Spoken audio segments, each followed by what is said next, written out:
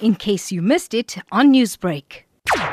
I think they're discussing their own matters, which have nothing to do with us as the public. Because we as the public, we have been waiting for quite some time now to hear the positivity from such kind of meetings. But at the end of the day, we become victims of prisoners of hope. And so I think we need to accept it now that ANC is no longer representing the interests of our society, but it represents its own interests. How do you see in-party factions playing a role in this meeting and its outcomes, especially in the case of Secretary General Ace Magashule? There's no factional war that is going to happen in that meeting. They're the working closet. It's what you expect in the congregation of the working closet. And so it's for them just to close ranks, to protect each other, because the corruption in the ANC is interconnected.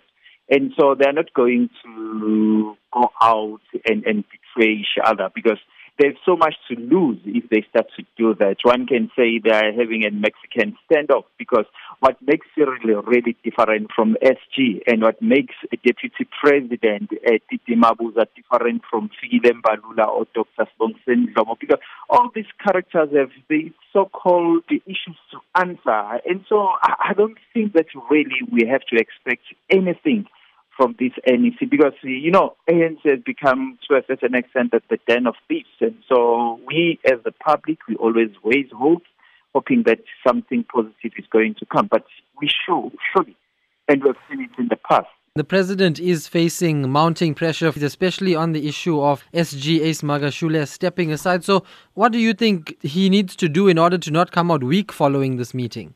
Look, we have to understand that Cyril Ramaphosa has managed to solidify his support from your DA, your UDM, and other opposition parties in the government. And that raises a serious question that why him alone in the ANC is being seen as the saint or as being seen as someone who can rescue our country, whereas leading an organization that is highly hated. And so why they try to sanitize him, And so it's clearly indication that possible Cyril is no longer leading what we call it an organization in our country, but we are seeing a convergence of different interests, And so there is no more political organization in our country, but we are seeing the convergence of different interests coming around him as a Bonaparte of that particular interest. And so the issue of the DA and other political organization expectation, I think it's just a bigger game also to their constituency,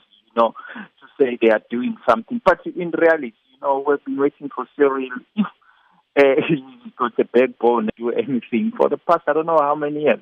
Newsbreak, Lotus FM, powered by SABC News.